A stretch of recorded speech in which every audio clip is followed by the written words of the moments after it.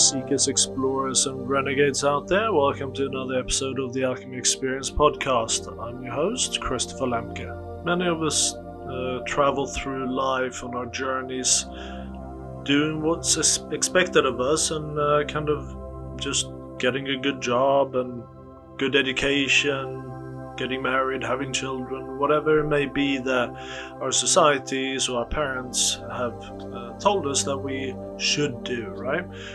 So we come to a point in our lives where we look back and we start questioning whether that is our authentic selves. And I suppose in olden days they would, or even today they call that the midlife crisis. And we can all react differently to the answers coming back to us when we ask those questions. The stereotypical is that the man goes out and buys himself a sports car, and different people react differently, and a lot of times we might seek external comforts to soothe this kind of yearning that we have within to seek our authenticity. Now, of course, if we wake up to ourselves and we start to actually explore what is that authenticity beyond a materialistic perspective, then we can start to work in towards the self-awareness and self-reflection and so forth. And that is when we start shifting our paradigms from this living this life of what is expected of us from the outside, and start living authentically. Having gone through this process myself, and all the trials and tribulations that come with it, it's always a true pleasure when you meet someone who has also gone through these types of experiences. Whatever those experiences may be, you can always find that reflection in someone else as well. And today we have Carol Hodges with us to share her experiences, how she got onto the journey, and how she has worked through her process. She's the author of The Menopause Millionaire, The Keys to Prosperity and Meaning in the Second Half of Your Life. So please go into the episode notes and look up the link for her book and her website, where you can reach her and talk with her perhaps about how you're moving through these challenges in your own life. I'm not going to hold you back any longer, so here we go. Enjoy this episode. I found an interesting quote here from Alan Wheelis from the book How People Change. He's a psychologist or psychiatrist, and he says the sequence is suffering, insight, will, action, change. And I thought that was kind of an interesting way of putting it.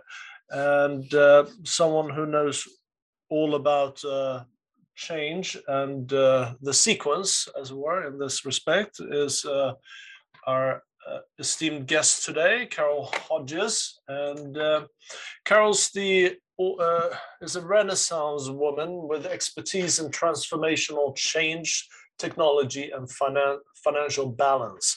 She's the author of the best-selling book, The Menopause Millionaire, The Keys to Prosperity and Meaning in the Second Half of Your Life, and the originator of the Life Change Navigation, a process to spiritual and emotional clarity in your unique life adventure.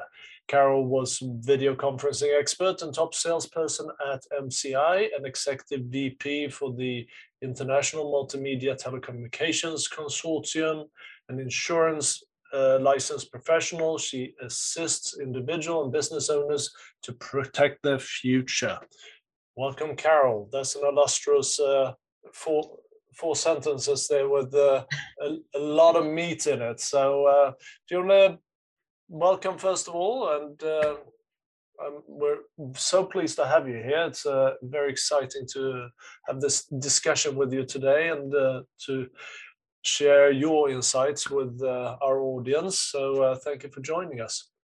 Well, I'm absolutely delighted to be here, because it's funny as I listen to my own bio that I've had many different lives and different types of interests over the years. I think that's one of the benefits of getting older. You can actually have significant experience, 10 years of one thing, 20 years of another. And suddenly you realize that a lot of things have gone in to shape your life. Mm-hmm. And definitely by midlife, I know we've spoken, you've had multiple careers as well. Yeah. And it begins to add to the layers of who you are and your understanding of the world, whether you have been in finances or technology, or you've been a teacher, or you've been completely in more the spiritual realm. But I find that many people have moved more toward the spiritual realm in the second half of life. Mm-hmm. Not everybody, but I suspect there's some here that's their experience, that you find after doing many things, you want to look for meaning. And that's where you end up being, saying, here I am halfway through. Now what? Do I want to keep continuing, or is there something I want to change? Yeah, and isn't that, the whole thing with the quote unquote midlife crisis is that you come to a point and suddenly, instead of just looking forward and having this forward gapping, you start history gapping. So you start looking into your past and saying, what have I really done with my life? You start asking these questions. And I always tell my audiences or my clients that once you ask yourself a question, you're compelled to get an answer, right? Your subconscious Absolutely. throws up an answer to you as long as you're open to it. So when you have that, then you have also the choice, what am I going to do with this information? Mm-hmm. What path am I going to take down for the rest of my life? Now, I was 44 years old when that moment came to me, and I think for a lot of people, it is this kind of you hit, for whatever reason or for whatever experience it is for the individual, kind of rock bottom, and your identity is kind of ripped away all of a sudden.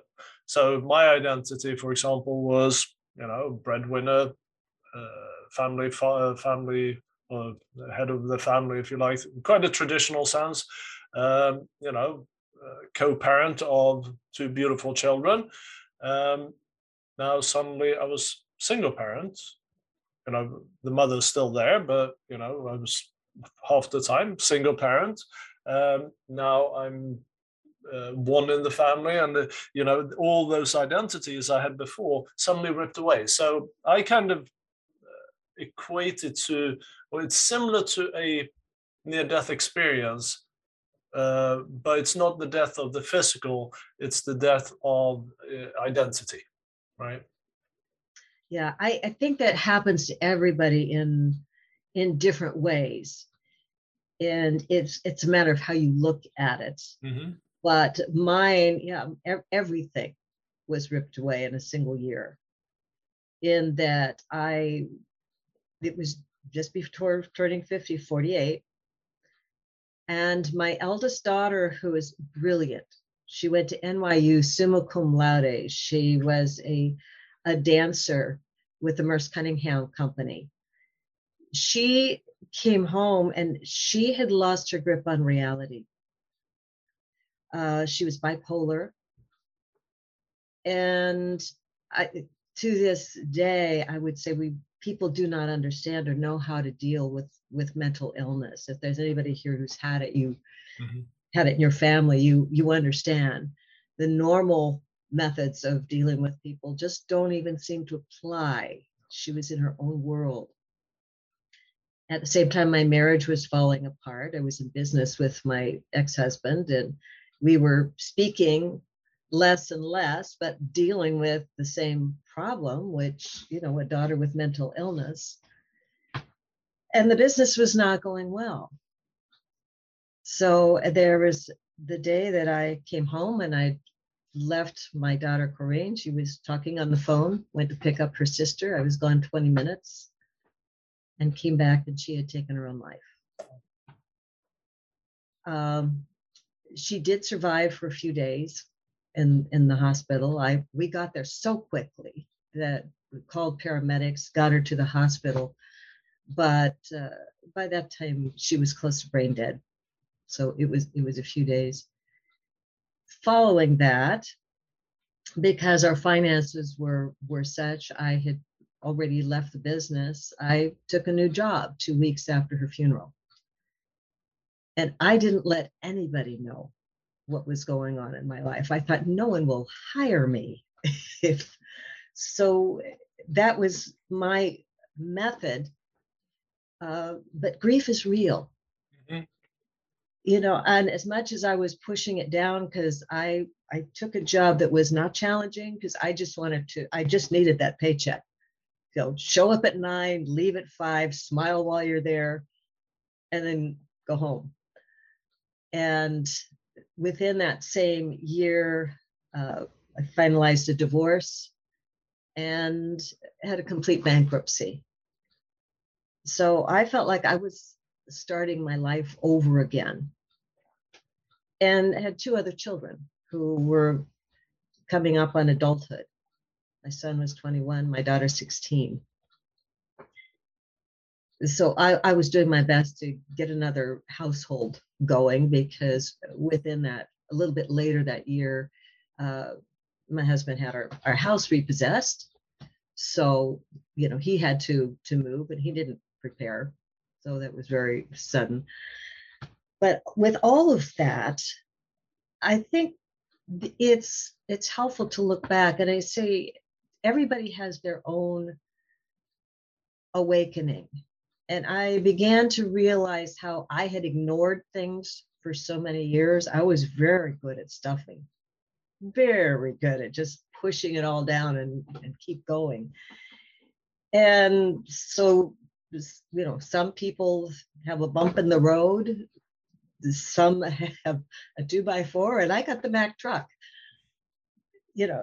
But it doesn't matter what it is or how firm it is. I think we get a call that is our personal call to wake up, and we're all at different places. So with that, that was the beginning of my examining who I am.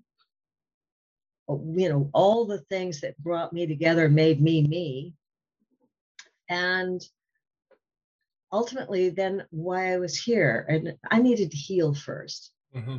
You know, but at one day, like about 2 years later, I walked outside, and for the first time I looked at the sky and I said, the sky is blue and there's clouds, and realized I hadn't noticed that for 2 years. Right. So that's what I say. I felt like the grief, the initial grief, was kind of lifting. But we all have those things that wake us up. Well, do you find I kind of find in my journey anyway that the reason it comes to that culmination is because I ignored the calling up until that point, and it kind of gets to that point where the universal energies around you, it all just comes to this point where even if I try to resist it, there is no resisting anymore. So I call it the universal universe smackdown, and that's your rock bottom, right? So I know personally that there were several opportunities from the time I was a child up until this point at 44 that I could have had that quote unquote awakening or shift in my paradigm. Do you find that same thing if you look back through your life? Absolutely. Because as I look back and realize there were all these things, I said I was so good at stuffing. Mm-hmm. And I found it's actually quite common with women because I didn't like arguing. My parents argued, and I think I made the internal vow I was not going to do that. So instead, I stuffed everything. And I began to realize when I looked through my journal after I was single, I looked at the dates on there and I thought, I've been mad as hell for 10 years. Mm. I didn't acknowledge it. But the interesting thing is you look back and see the pull. At the same time, I had a huge pull to do musical theater. We had a wonderful musical theater with a full orchestra that was local. And I wanted to be in that. Now, no one else really cared, but I would go to auditions and I was terrified. But something in me just said, you have to do this. And I kept going to auditions and I was shaking so bad. I had my children come with me so they could sign me in because I couldn't hold the pen. I was shaking so bad. But if I look back and say, what was that all about? A connection is that something in me was longing to be heard.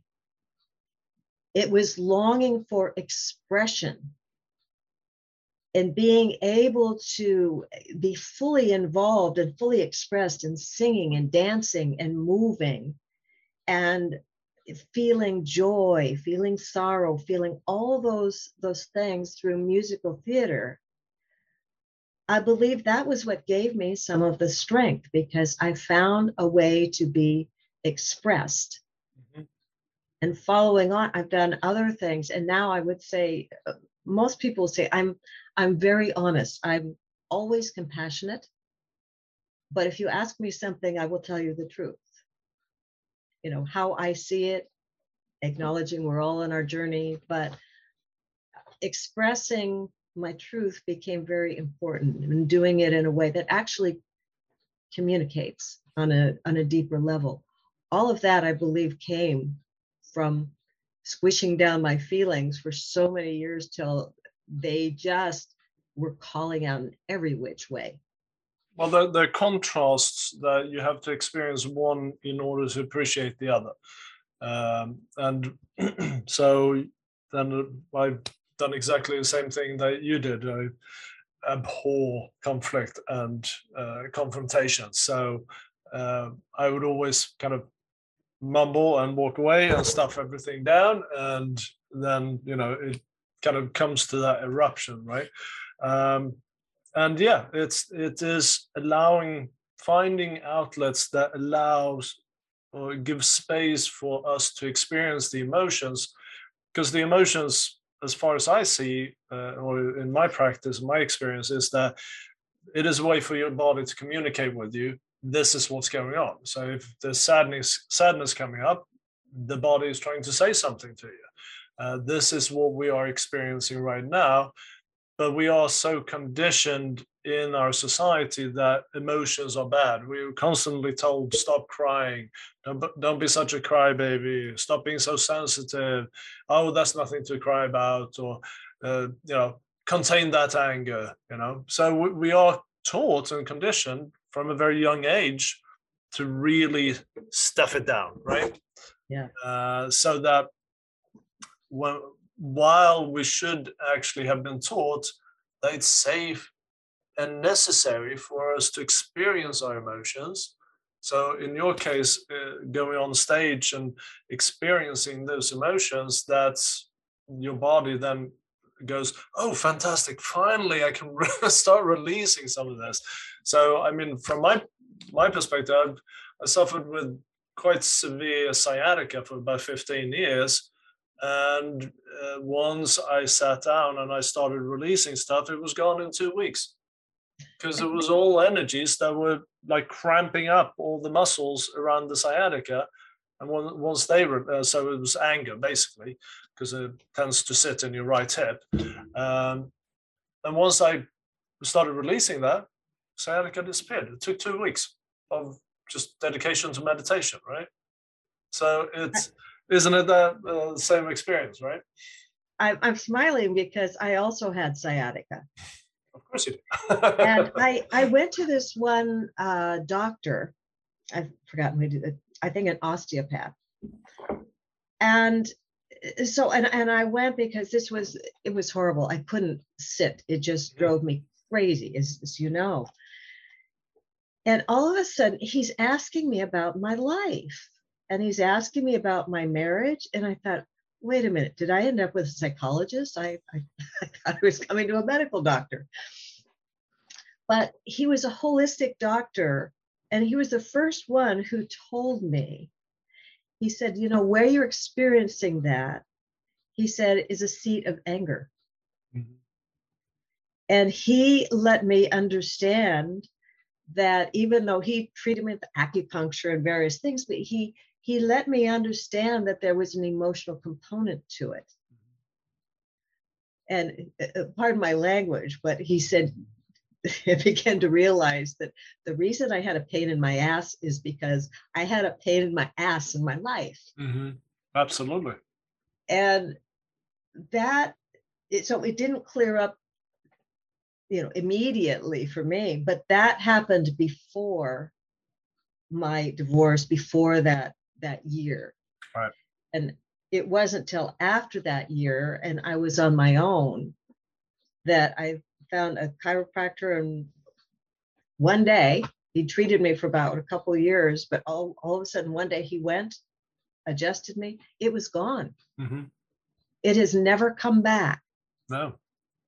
So there really is, doctors will tell you there is a connection between our experience and what we experience in our bodies. It's very real. Absolutely. And the mind-body connection is quite well established today. And when I was studying psychotherapy, it was, you know, we talked a lot about that, the mind-heart connection, the mind-body connection, the mind-guts connection. So absolutely, when we push all these emotions down, right, they have to go somewhere, and it's energy. So we become the battery for those energies to be stored. And it's only when we allow ourselves to connect with something that we can discharge some of those energies. But we have to go there and allow that to be released, right? Yes. And that's why I see when we have that experience of awakening, that we awaken to the kind of errors that all the stuffing down we've done, and suddenly you have these emotions coming up to be treated, and that's the scary part, isn't it? So we have this experience of living a traditional life up to a point where we can't do it any longer, and now suddenly life is erupting, right? And yes, it's now going into, you know, as the quote says, we have an actual fact, the first part is suffering, because we're just suffering through it, right? But we think this is how life should be, this is just how it is for everybody else, you know, we just suffer through it until we retire, and then hopefully it'll be a little bit easier. But then we come to the insight. Yes. And now the suffering doesn't end there, does it? Well, the pain doesn't end there. The pain doesn't end there. No, we're still breathing. Yeah. As long as we're still breathing, we are still learning. And we have opportunities. I think that's a very hopeful thing. It's not, gee, we're down at the bottom. Mm-hmm. But I think as we learn more, we can be hopeful. If we're still breathing, you know, we can still raise our energies. There's still more room to go higher. Mm-hmm. And I think that's a wonderful thing to realize. Also, for me, and this is along with that I found that after midlife, as I began to look and say, why am I here? Now, I began to realize it was to be in service of other people. And yet, what had I always been called to? Okay, musical theater. For 20 years, I was doing that. It got me into my body. You can't dance without being in your body and expression. But I began to realize in that being of service that I could use everything I had learned along the way, that suddenly my life became relevant, both the good things that I learned as well as the pain that I went through. Mm. And for a long time, friends said I should write a book, but I thought, I have compassion for people going through grieving, but I know that's not my role in life, is to be a grief counselor. Yeah. But I do understand. I've been there, and when I was coaching, I would often get clients who lost a child. Of course. But I think that's the bigger part, is saying, how can I be of service? How can I take my unique experience and create something to benefit others? And like you, with various backgrounds, in technology and then in finance, that became what really birthed my book. Because I look at all those, I look at the body and the mind, the spirit, and the finances, because while that can't make you happy all by itself, life can be very difficult if you don't have your money handled. Mm-hmm. No, of course. So and saying at 50, this is the time to look at that, because you need time to build money. At 50, you've still got maybe 20 years before you might reach that retirement. As we discussed, you don't have to retire.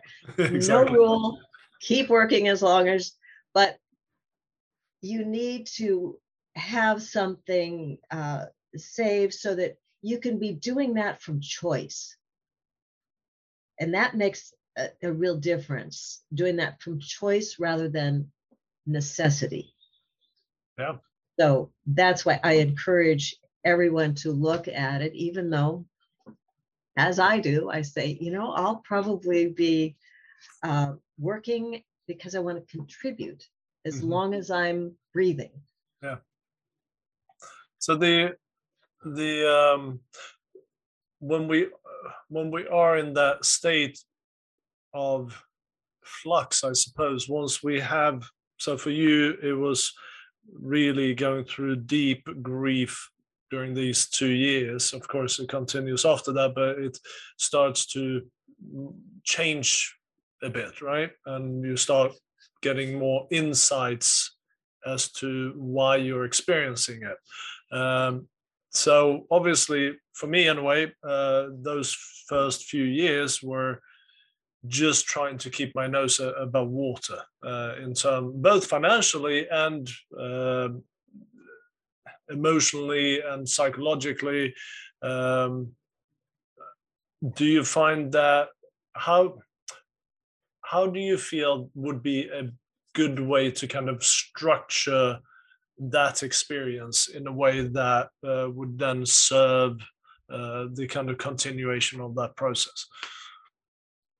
Well, one of the things, and this is, I wrote my book as a way that you could journal through and look at all aspects, because as women, our bodies have a little announcement that we have reached our personal midlife.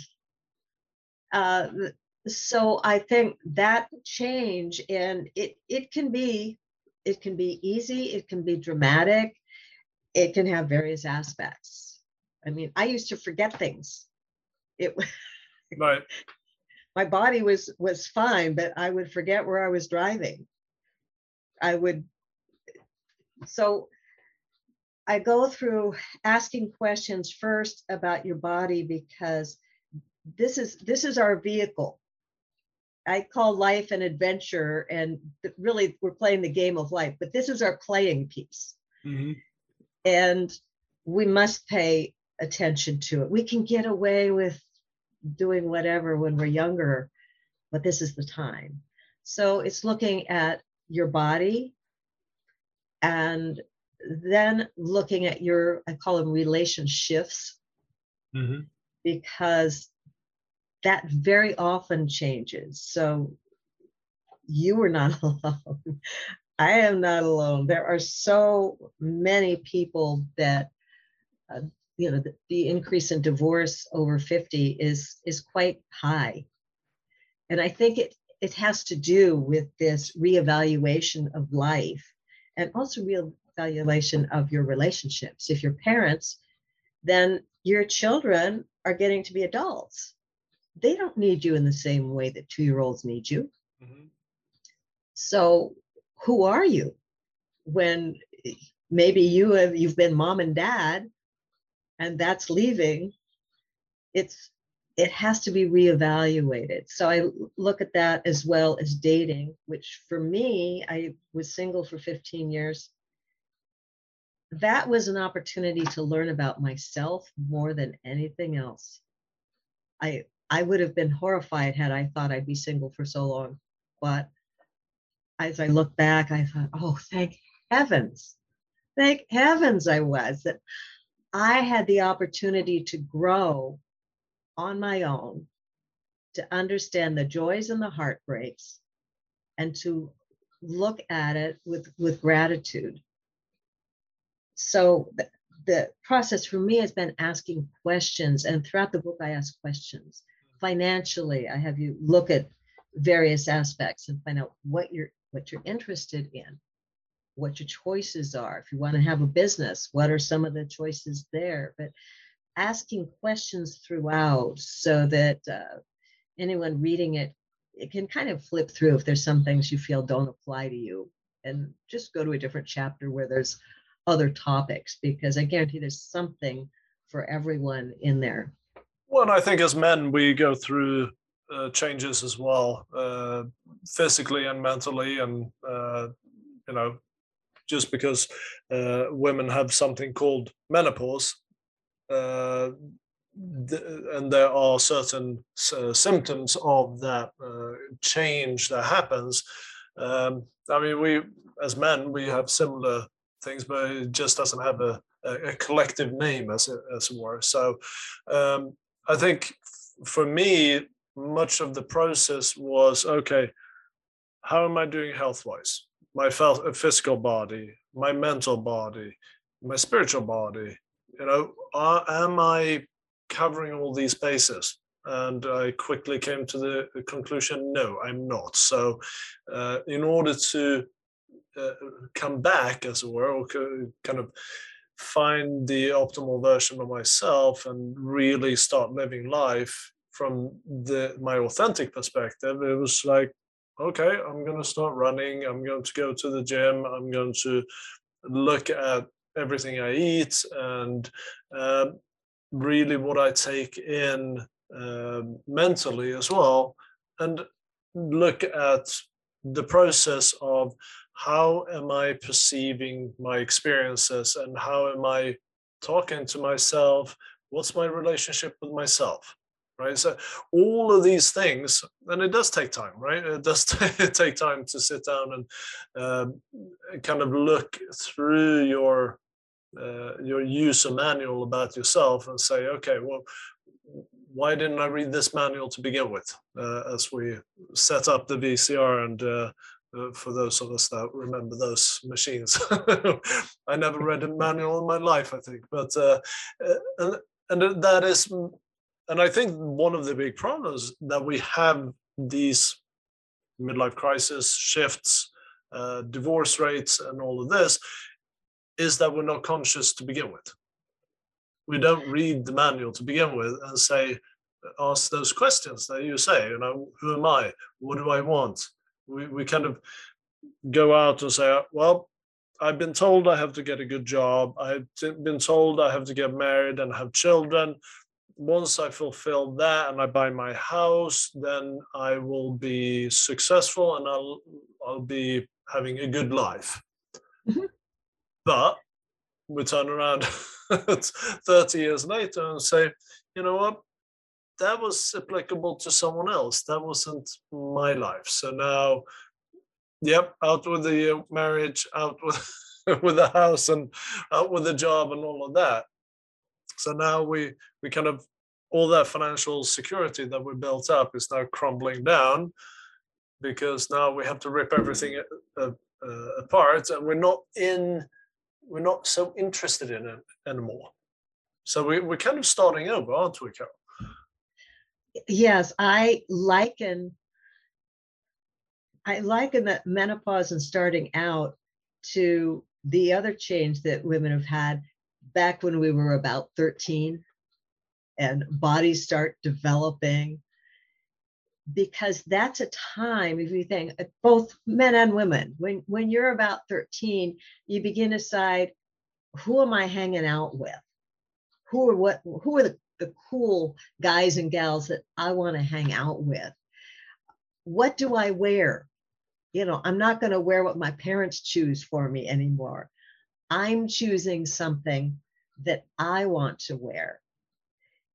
And it's a natural part of life, and we understand it then. And as parents, you watch your kids go through it, and it's part of becoming who they are and claiming their own identity. We get that second urge again at midlife.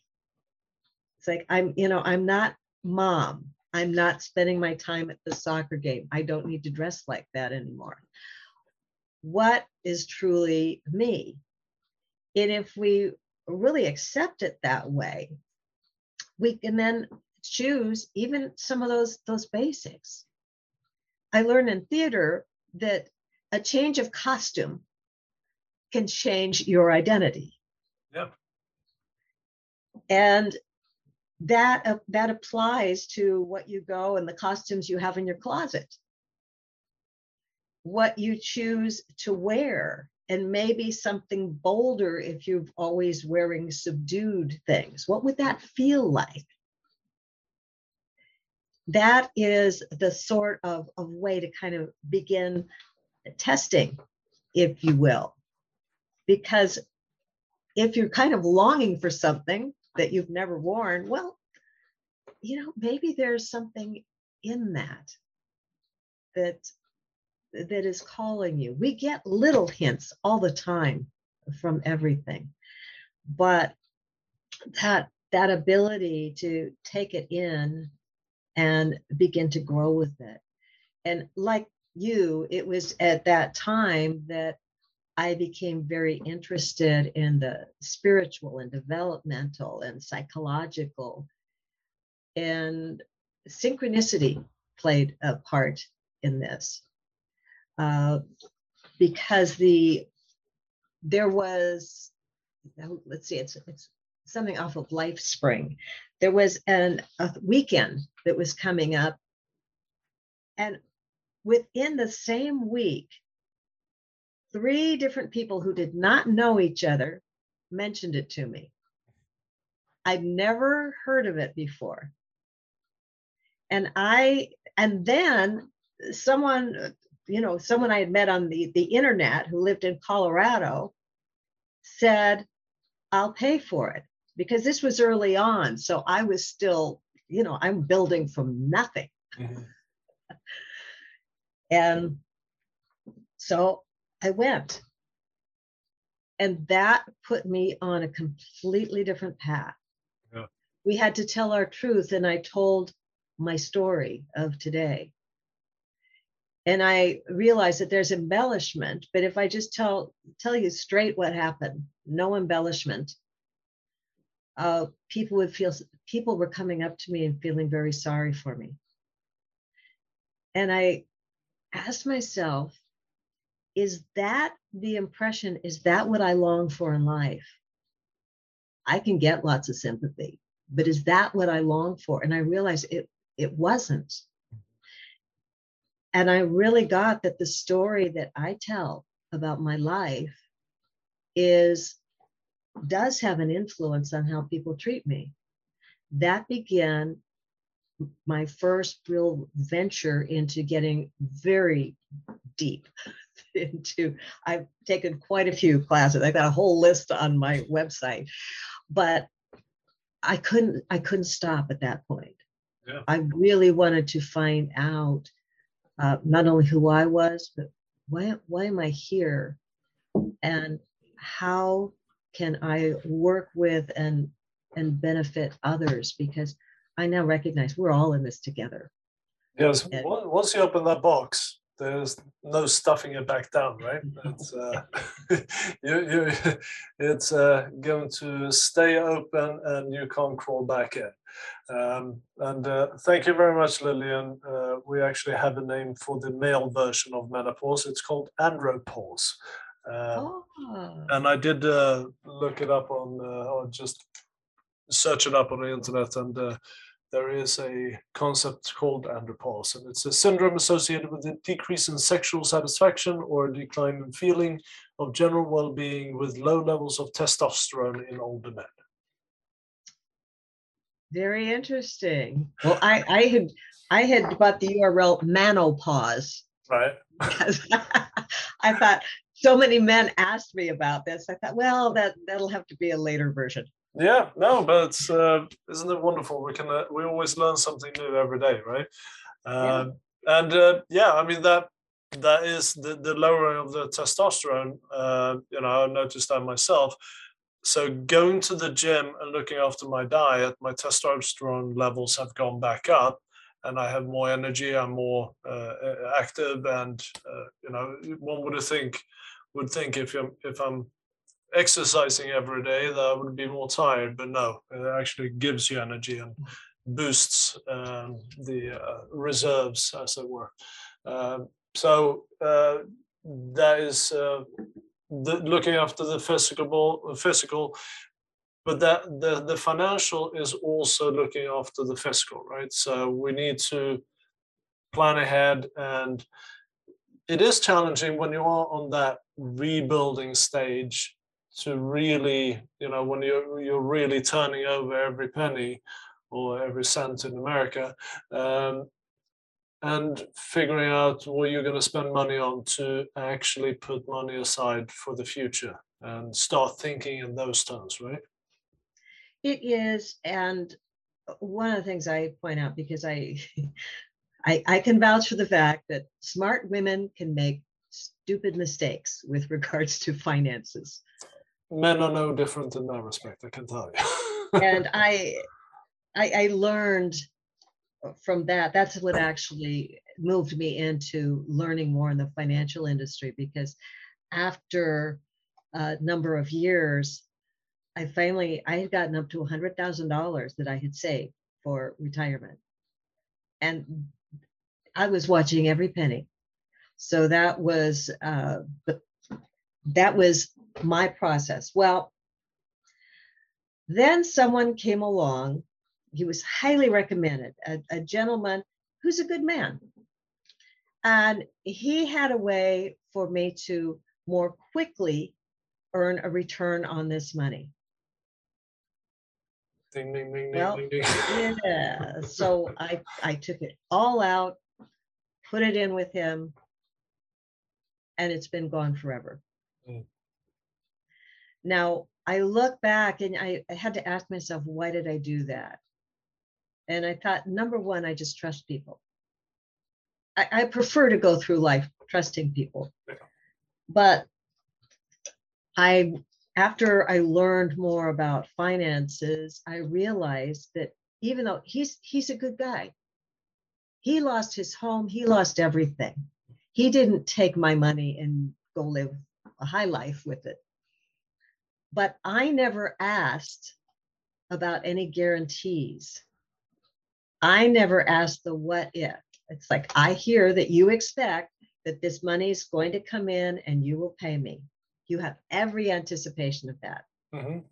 If that doesn't happen, then what? And I didn't ask. When you get into the world of finances, this is one of the things to understand, that you must ask. Yeah. And I've not only my stories, but others. When Val, her mom had her money after her father's death, her mother had their accountant managing the money. And so she kept getting a report quarterly that things were going up, and she would get checks. So she was happy. So she tells her daughter, who was even thinking about early retirement at 55, gee, you ought to put your money over here. They went and put the money with the accountant. Well, here's the thing about accountants. They don't have E&O insurance because they don't normally manage money. Mm-hmm. Just because they can count money and do your taxes doesn't mean they know anything about investing money. It's a different skill. Well, the worst happened. 6 months later, they're getting these wonderful reports. But when you understand we all have computers, any one of us could make up a nice report Of course. to send out. She didn't have a link to check online to see what was actually going on. So all of a sudden the checks start not coming. This gal had basically gone off with all of it. They reported it. She eventually got caught and she went to jail, but the money was gone. There's nobody to give it back. So there's all of these that are important things to look at, that you need to be aware. And I go through looking at in investments, the pros and cons, where you put your money, and understanding guarantees, where to look and see if your financial advisor, I don't know about your country, but in the United States, there's a link you can go to and see if there are reports and complaints against that person. Oh.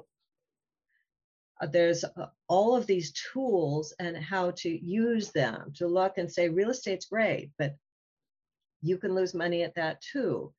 And you can gain it. What makes the difference? In business, how to build a business with a plan so that it's a good business. It brings money in. It doesn't take all the money you already have.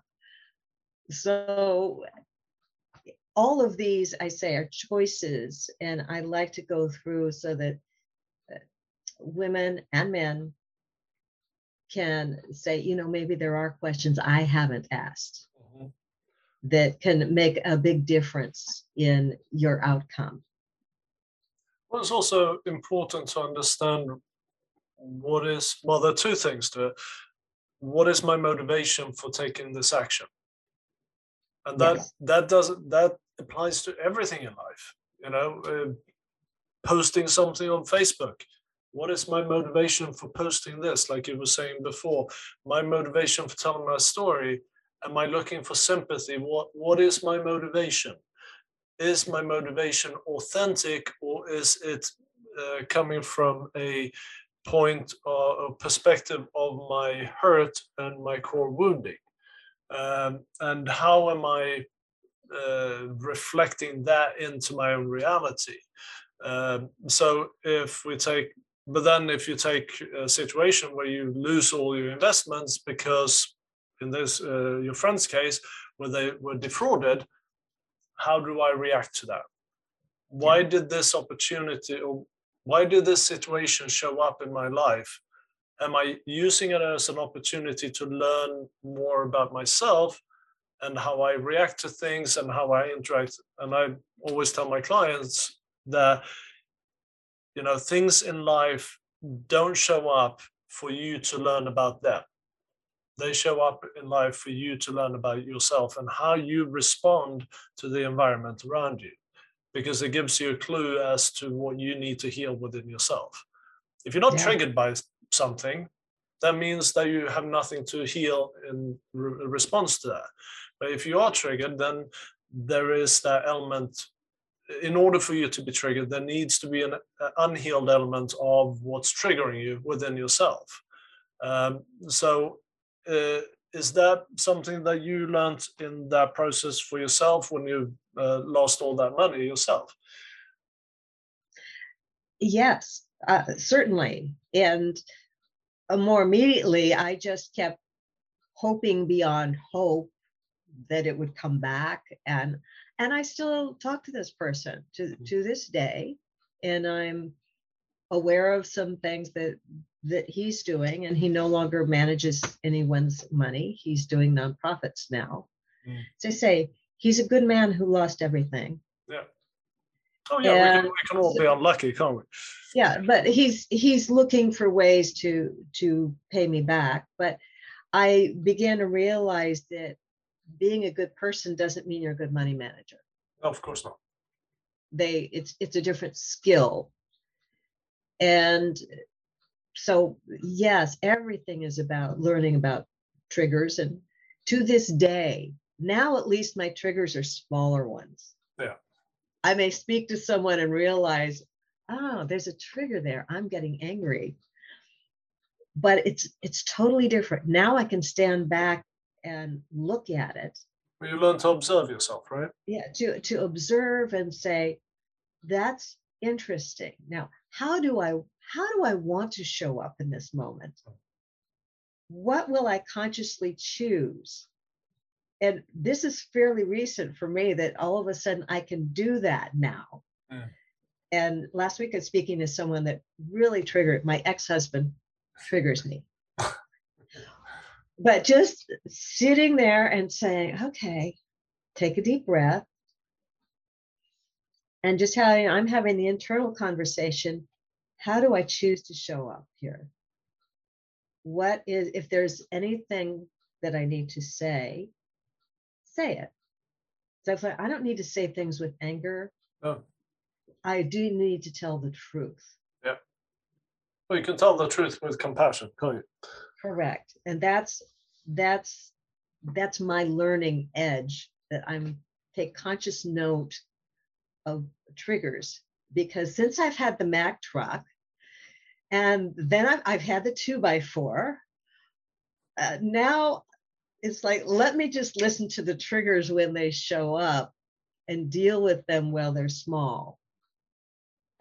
Yeah, and I run a psychometry class, which, psychometry is a bit of a party trick, if you like, but the process we go about when we're learning about it and we're having a practice about it, it allows us to observe our own experiences, observe how things change within our body, and that we can then bring that with us into our daily lives, so that we can observe when the anger comes up or sadness comes up, and a lot of times it might not even belong to us. Sadness might show up, and part of it doesn't belong to us. Of course, in order for it to show up, there has to be an element within us to attract that. But perhaps 90% of it doesn't belong to us. And the other 10% is actually quite easy to just transmute. So yes, that is one of the key things I teach and I work with my clients on, is to observe your own experiences as you're going about your day, because then you make the choice how you show up. The only things that you can control are your thoughts, your words, and your actions, and how you show up in these different experiences. So thank you for sharing that, Carol. Now we're kind of in the process of rebuilding ourselves and rebuilding our future. Now, for me, in a way, I found that finding my purpose was really key in terms of taking the next step. Mm-hmm. Talk to us a little bit about your process then, kind of how you work with your clients in terms of finding that purpose. Because I understand, I tend to work with people that are kind of smack bang middle of their awakenings, or kind of in that later part of the more chaotic part of it. And you're more kind of on the leading up to this. So yes. Do you want to talk to us a little bit about that process? Yes, I have a process called Life Change Navigation. And one of the things you realize, I actually sailed for a number of years. And so I've been out on the ocean when you're not sure where the land is. Oh, cool. And which is why it's taking people through a process. And and really thinking of it that way. There may be a point when the first thing you need to know is clarity on where you want to go. You know, where is it that you want to end up? If you're on a sailboat, you'll know that you don't head straight there, even though I had electronic navigation to show me, there's the path. But you have to pay attention to the wind and the water. Mm-hmm. So that's your environment, because on a sailboat, you really zig and zag to get where you're going. You don't go straight. And life is much more like that. So the looking for clarity, first of all, and then from there, beginning to look at your environment, what's the wind and the water, and then taking action. You have to set a sail and go in a direction, but then knowing how to zig and zag. So that's really taking people through the process. And I thought even my word compass, each one is a little bit different for that individual. I always just start out with a clarifying session, spending an hour to kind of find out a little bit about where you're going, how clear you are. Some people do have a sense of where to go, but recognizing we have to bring all these things along. We have to bring our body and our relationships and our past and whatever's called us, what we've learned in life. You bring that all forward. And particularly for leaders in business, they, I think, especially recognize it's not just them on this journey. If you're fortunate enough to be a leader in an organization, your job is to bring along everybody that you touch. So what does that look like, and what changes need to happen? So I provide the environment to grow, to look at life and say, how do we move forward? And yes, finances come into it, but I'm not a financial advisor. If that's the primary thing, I can pass you off to somebody who really has that expertise. I don't invest money. It's really about your life, but providing that foundation for your life. Well, exactly. And we talked about Peter Diamandis last time we chatted, and he came up with the concept of the massive transformative purpose, and I find that to be really useful. And it has elements of ikigai, which is the Japanese concept of, so you figure out what you're good at, what the world needs, what you can charge money for, and what you have a passion for. Yeah. That then becomes your ikigai. So, for example, my massive transformative purpose is to empower humanity to prioritize purpose. Now, that's a big goal. It's audacious. Humanity is a lot of people, right? But I can always check things, check my actions against that MTP, and if it resonates, then I know I'm taking one step closer. So now bringing you on here and talking about shifting paradigms in later in life resonates with that, because we are out there talking about helping people prioritize their purpose. That's what we're talking about right now, right?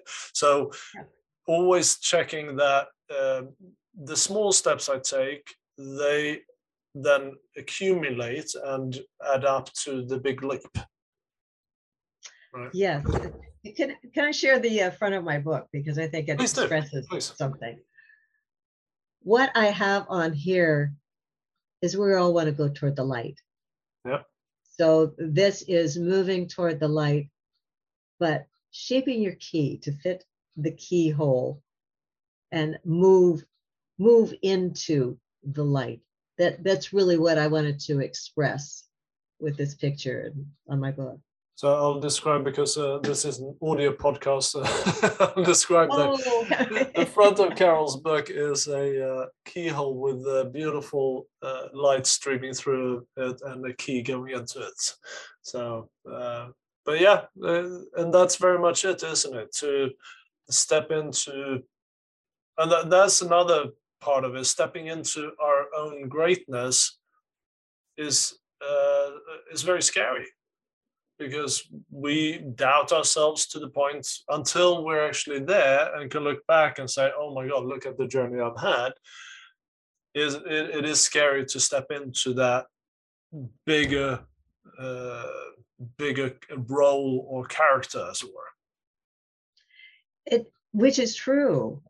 However, life will always continue to change. It's just a matter of, the fact I call it a life adventure. Mm-hmm. We never know what will happen next.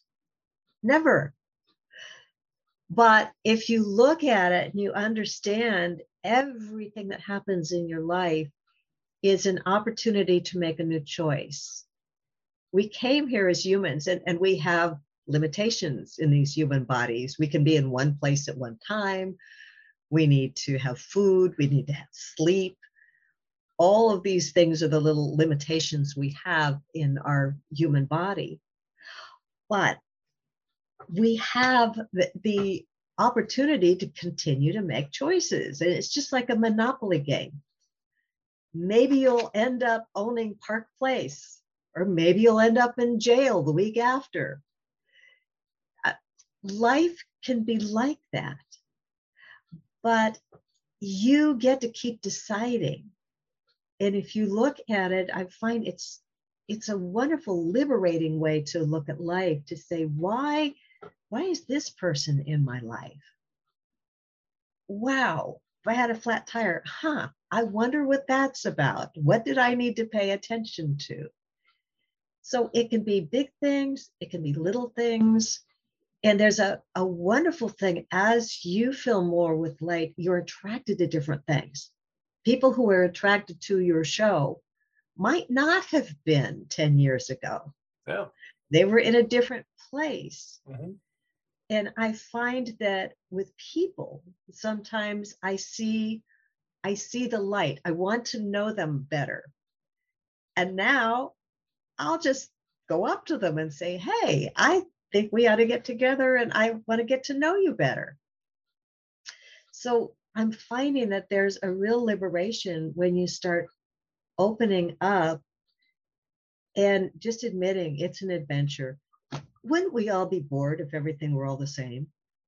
We go on roller coasters just for fun because we like variation. It's part of what we as human beings enjoy. So enjoy the little things, the big things. I am so fortunate. I love palm trees. And here I end up living in a place all surrounded by palm trees. But taking a moment to stop, and this, no matter how I'm feeling, if I'm up or if I'm down, I will stop and look at nature and be so appreciative. The lines in a leaf, you think, my gosh, how the design in here is exquisite. That connection to higher power is really there. We each find it in our own way, but it's there. It is that light that we can continue to go forward to. And we do it in simple ways, just simple ways, making food, waking up in the morning. I think that is really one of the benefits of kind of shifting paradigm later in life, is because when you're kind of asleep at the wheel through half of your life, and you really, I kind of look at it as you paint your canvas. It's kind of painted for you by conditionings, by what people tell you, your religion, your societal background, your parents, and so forth. And then you get to that point, and suddenly that canvas is taken away, and now you have a perfectly white canvas in front of you. It's a beautiful new canvas, but it's daunting because, like any artist will know, that when you have a brand new canvas, where do you put the pens or the paintbrush on that? Where do you put the first paint stroke, right? So, and it is that taking that first step just to recognize that you have now the opportunity and the freedom to create something new. So just appreciating that when you're stepping into this, what is seemingly chaotic and destructive, it is that beautiful destruction. That destruction is an opportunity to step into something new, and take just one corner on this canvas and paint something. Just do something that that lifts you up. Yeah. So whether that is taking studying a leaf for its beauty, that's putting something on the canvas, and then before you know it, and it is the same kind of metaphor as with the massive transformative purpose. As long as you take steps on this journey and start painting small pictures, eventually you will have the full picture, and will be filled with all the beauty that you see, right? Yeah. Personally, I can say that my canvas still has room. Oh, loads. all the canvas gets bigger. So it gets bigger. And one slight difference, because I found I never felt like I had that clean canvas, but what I learned is like an oil painting. There can be a patch of black. You can paint over it. Yeah. And it might take more than one layer to turn it yellow, but you can do that. And the more layers, the more depth and character. Correct. So you really do have your own canvas, and you can choose. In my case, I looked at pieces that were already there and said, that's actually delightful. Mm-hmm. I want to keep that piece, but how about this dark spot over there? Let's go look at a leaf, and maybe we'll put that there. Well, and that's the point also, is that you don't dismiss anything. You keep it, but you keep it within the history of yourself, but you kind of put something else in instead. Yeah. Even parents, I think it's wonderful to go back and ask questions. Like, and I have a story. I mean, Wayne Dyer went back, and he believed in the little soul that had a mission in coming down here. And so he went back in his mind and asked God, why did I come here? Because he was left with an alcoholic father who had been put in jail, and his mother couldn't support them all. So some of the children had to live with foster homes, and he was one of those who lived in foster homes. And it's like, why? Kind of like, why me? Why why didn't I get nice parents? But he began to realize all that he learned, that he learned to be independent. He learned not to rely upon his parents in the same way. And that was part of what he created in the world. And I think for all of us, going back and asking that question, from like, why do I have the parents that I had? And what could I learn from here? What have I learned? That kind of inventory can be ongoing and very deep, that leads you to the next step of appreciating what you have, regardless of what it looks like. Appreciate that. And I find that's one of the keys to moving forward, is no denying anything, but a new appreciation. Yeah. So so with gratitude and acceptance, compassion. Well, my four pillars are compassion and acceptance, gratitude, forgiveness, and gratitude. But if we move forward with those, as we kind of move through this bit stormy period in our lives, we can then trust that there is a lighter experience along the way, because like I always say, pain is inevitable, but the suffering is optional.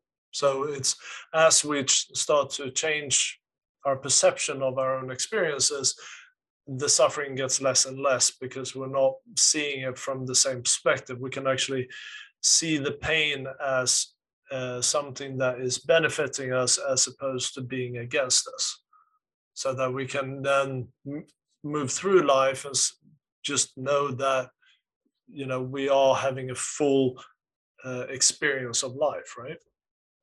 Oh, absolutely. And even in that, in other words, taking the next step, because I think life, we do have times to go back and look at what happened and kind of become very internal. But then another essence of life is to take action, because those next actions produce a result that it gives us like a continual flow of food. We need nutrition. Well, we need contemplation and action in order to continually feed ourselves with new experience. And that's the great part of life. That's our choices. Yeah, and I think coming from this kind of secure, comfortable, but sleepwalking kind of through life and going through that chaos, can be daunting, but if we do with the right attitude, we will come out looking back and being grateful for the challenges and the life we've had. We don't need to make it a midlife crisis. It's simply a midlife shift. Correct. Right. Yeah. And people will all experience it differently. You and I had massive life changes happen at that time. And I don't believe everybody needs to do that. No. We all learn in our own way. And perhaps some were not as stubbornly blind as I was at that time. Me both. But I can see now that it had a purpose. And so many questions I still don't have answered. Like, why was Corrine my daughter? There's bigger pictures there that I don't know. I believe and trust that a higher power brought us together because we both had things to learn.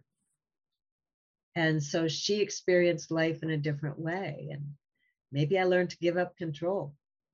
Yeah, and I think illness, you learn I'm not in control. Yeah, and it's I think accepting that we don't need to know everything to experience life as well. That there are elements that we're not supposed to understand at this point. We might in the next week, in a year's time, next life, what have you, depending on your belief system.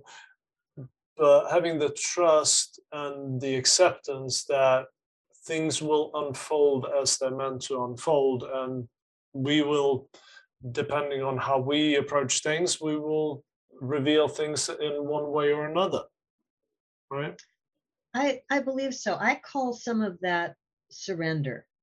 Yeah, and absolutely. Surrender not in the I give up on everything, and that's kind of could sound like depression, but surrender in the sense that there is a higher power and a higher vision, and I will do my best, and I will trust that whoever comes into my life is there for a reason. It's for me to figure out how, whether they are loving or maybe adversarial, but they're there for a reason. And so that is a really helpful way to look at things. And I think I told you the story about finding my now husband. We've been married for 7.5 years. And it was after being single for quite a while and having 2 men in a row that I dated break up with me because I have this terrible flaw. I am too optimistic. How terrible, Carol. I How dare you? I had no idea that could be annoying, but apparently there are those who find it so. Yeah. And after that, I finally thought, I'm going to embrace that. I'd rather wake up by myself, optimistic, than with somebody who found that a problem. I got things to fix, but that's not one of them. I'll stick with that. Yeah. In that self-acceptance, I had a talk with God and said, look, I'd love to have a partner in my life, but I'm done with internet dating. You're going to have to put someone in front of me. If I'm to have a partner in my life, I will go out and build community. You'll have to just put him in front of me. Well, it turned out about 3 months later, not immediately, I went to an event to meet with a gal that we talked about sharing an apartment down by the beach. She came to me at that event and said, my plans have changed. I can't have dinner with you to talk about that tonight. Standing right next to us was somebody who knew both of us. I had met Paul at many different personal development classes. And so he was standing right there and said, well, would you like to have dinner with me? So I said, sure. I'd known him for years, but he was always just kind of the guy who liked to flirt at events and that never called me. So I thought, he's really not interested. So we had dinner, got caught up. And so he made the next step. He said, well, I know you're looking for places to live in San Diego. I'm in real estate. I'd be glad to drive you around and show you things. And so I thought, okay, that's a nice, friendly thing to do. So I called him, went down, he showed me around, and then gave me a kiss goodbye that you normally don't get from your realtor. Oh, okay, maybe there's interest. But he never then called and asked me out. It was like another couple months. I thought, well, he's okay. It's my imagination. He's not that interested. So he called and invited me to an event where it was a couple days of a yoga retreat. I went, and that's where we really had a lot of time to find out our synchronicity, including the fact we have the same birthday. But what I didn't know at that time, he had invited 3 different women to go to this event. I knew no one else there. And if he'd been entertaining other women, frankly, I would have left. I would have gone to my sister's. So in the end, as we connected and I learned that he doesn't know how to date, that's why he never called me. You did ask God just to put the man in front of you, right. Not to actually contact you. So. I look, and there's elements where we are so perfect for each other in terms of really understanding how we support each other. But it never would have happened except I surrendered and God put him in front of me. And to this day, we look at each other sometimes and think, how do we ever get together? And I said, well, God had something to do with it. And it was that surrender and trust. It didn't happen on my time. I would have liked things to have happened sooner. I would have liked him to have asked me out, but it didn't happen that way. Yeah. But God took care of it. Yeah, and I think it doesn't matter what belief system you have or lack of one, that surrendering and just accepting and trusting that things will work out the way it's supposed to really gives us the opportunity to flow through life without that level of resistance. And that's one of the key things I've learned in my journey, is to just allow things to flow, just seek to not resist and take action when you're supposed to. So listen to your guidance, listen to your intuition, and follow that flow, because then it doesn't matter if you come up against something that blocks you. Your perception of it will eliminate that as a form of resistance. So I think that is a beautiful story to showcase that if, as long as you have trust and acceptance, and then you can flow through it, and what you're meant to experience will eventually show up. Yes. And I think you've got that exactly, that there is a lack of resistance Mhm. for what is. And like you, I may call with God's spirit when writing a letter. I think of a more person like a God we think of, but it really doesn't matter on your belief. And I use many different words for what that is, because as I say, it's all inclusive. But I believe it's a higher energy, a higher power that sees far more than we do, and that we are part of it as well. We're connected to it, and when we step forward, listen to our intuition, which I call little tap on the shoulder for me. When you listen to that and move forward, you're working in conjunction with spirit, in conjunction with universal energy. And somehow I just trust things work out through that. Yeah, it is a beautiful process, and it is really the metaphor of the chrysalis. You have the larvae that kind of just trudging along, and then turns into a cocoon, and then out comes the beautiful butterfly. But you have to go through those challenges of breaking out of the cocoon in order to build up the muscles for you to then thrive. If you were to cut the cocoon open and let the butterfly out, it would immediately die because it wouldn't have the muscular structure and the resources and tools to thrive as a butterfly. And that is, I think, a beautiful metaphor for this process of shifting paradigms.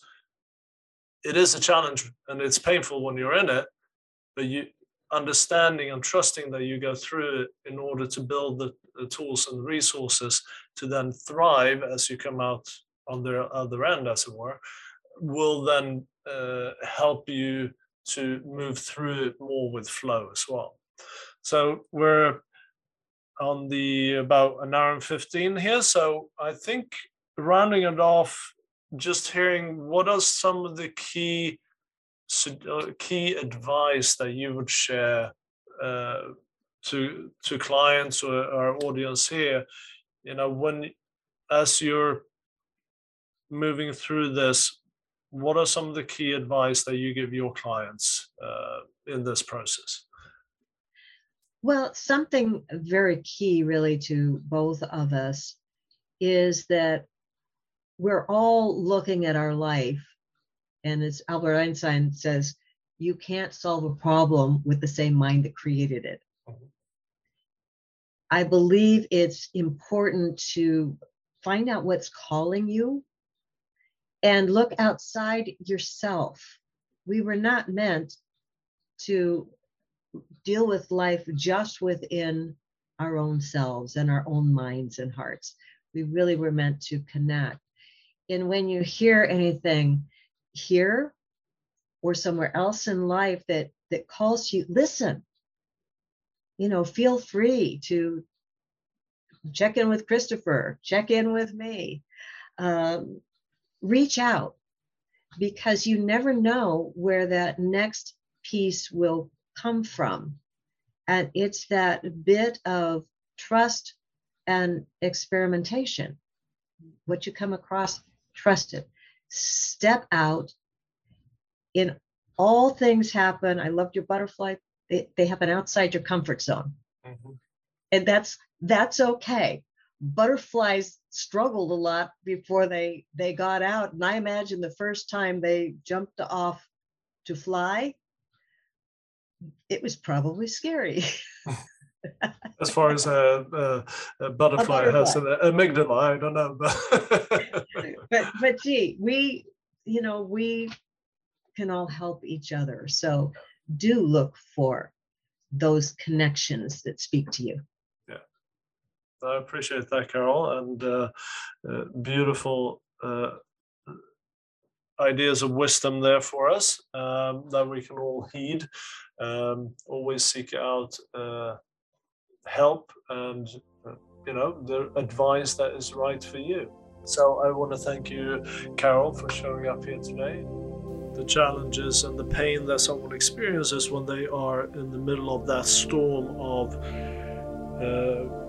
emotions or dealing with whatever has come before, is certainly nothing to minimize or to neglect, as it were, in this as we move through life. As we are moving through it, it is important that we understand and trust that there is an end to it. There is something on the other side. As we come out of the storm, there is sunshine, there is clear skies, and there is warmth. However, if we keep looking back into the storm, then we will miss that. We won't be able to see that. So if you do find yourself in a situation where you are in great deal of pain and are suffering, then absolutely do not hesitate, do not wait. Seek out someone to talk to, seek out the help that you need, and certainly if you are going through a quote-unquote awakening, a paradigm shift in your life, it is something I have gone through myself, and I welcome you to contact me to work with me as if you want me to work with you as a mentor. Please visit my website, thealchemyexperience.co.uk, and click on the 30-minute free consultation to have just an introductory call to see how we might be able to work together. And of course, don't forget to check out the episode notes, where you can find Carol's contact details and of course a link to her book, The Menopause Millionaire. For now, I wish you good health and abundance, and I hope to see you next Friday, 11:11 a.m. British time, as always. Have a good week in the meantime. Bye for now.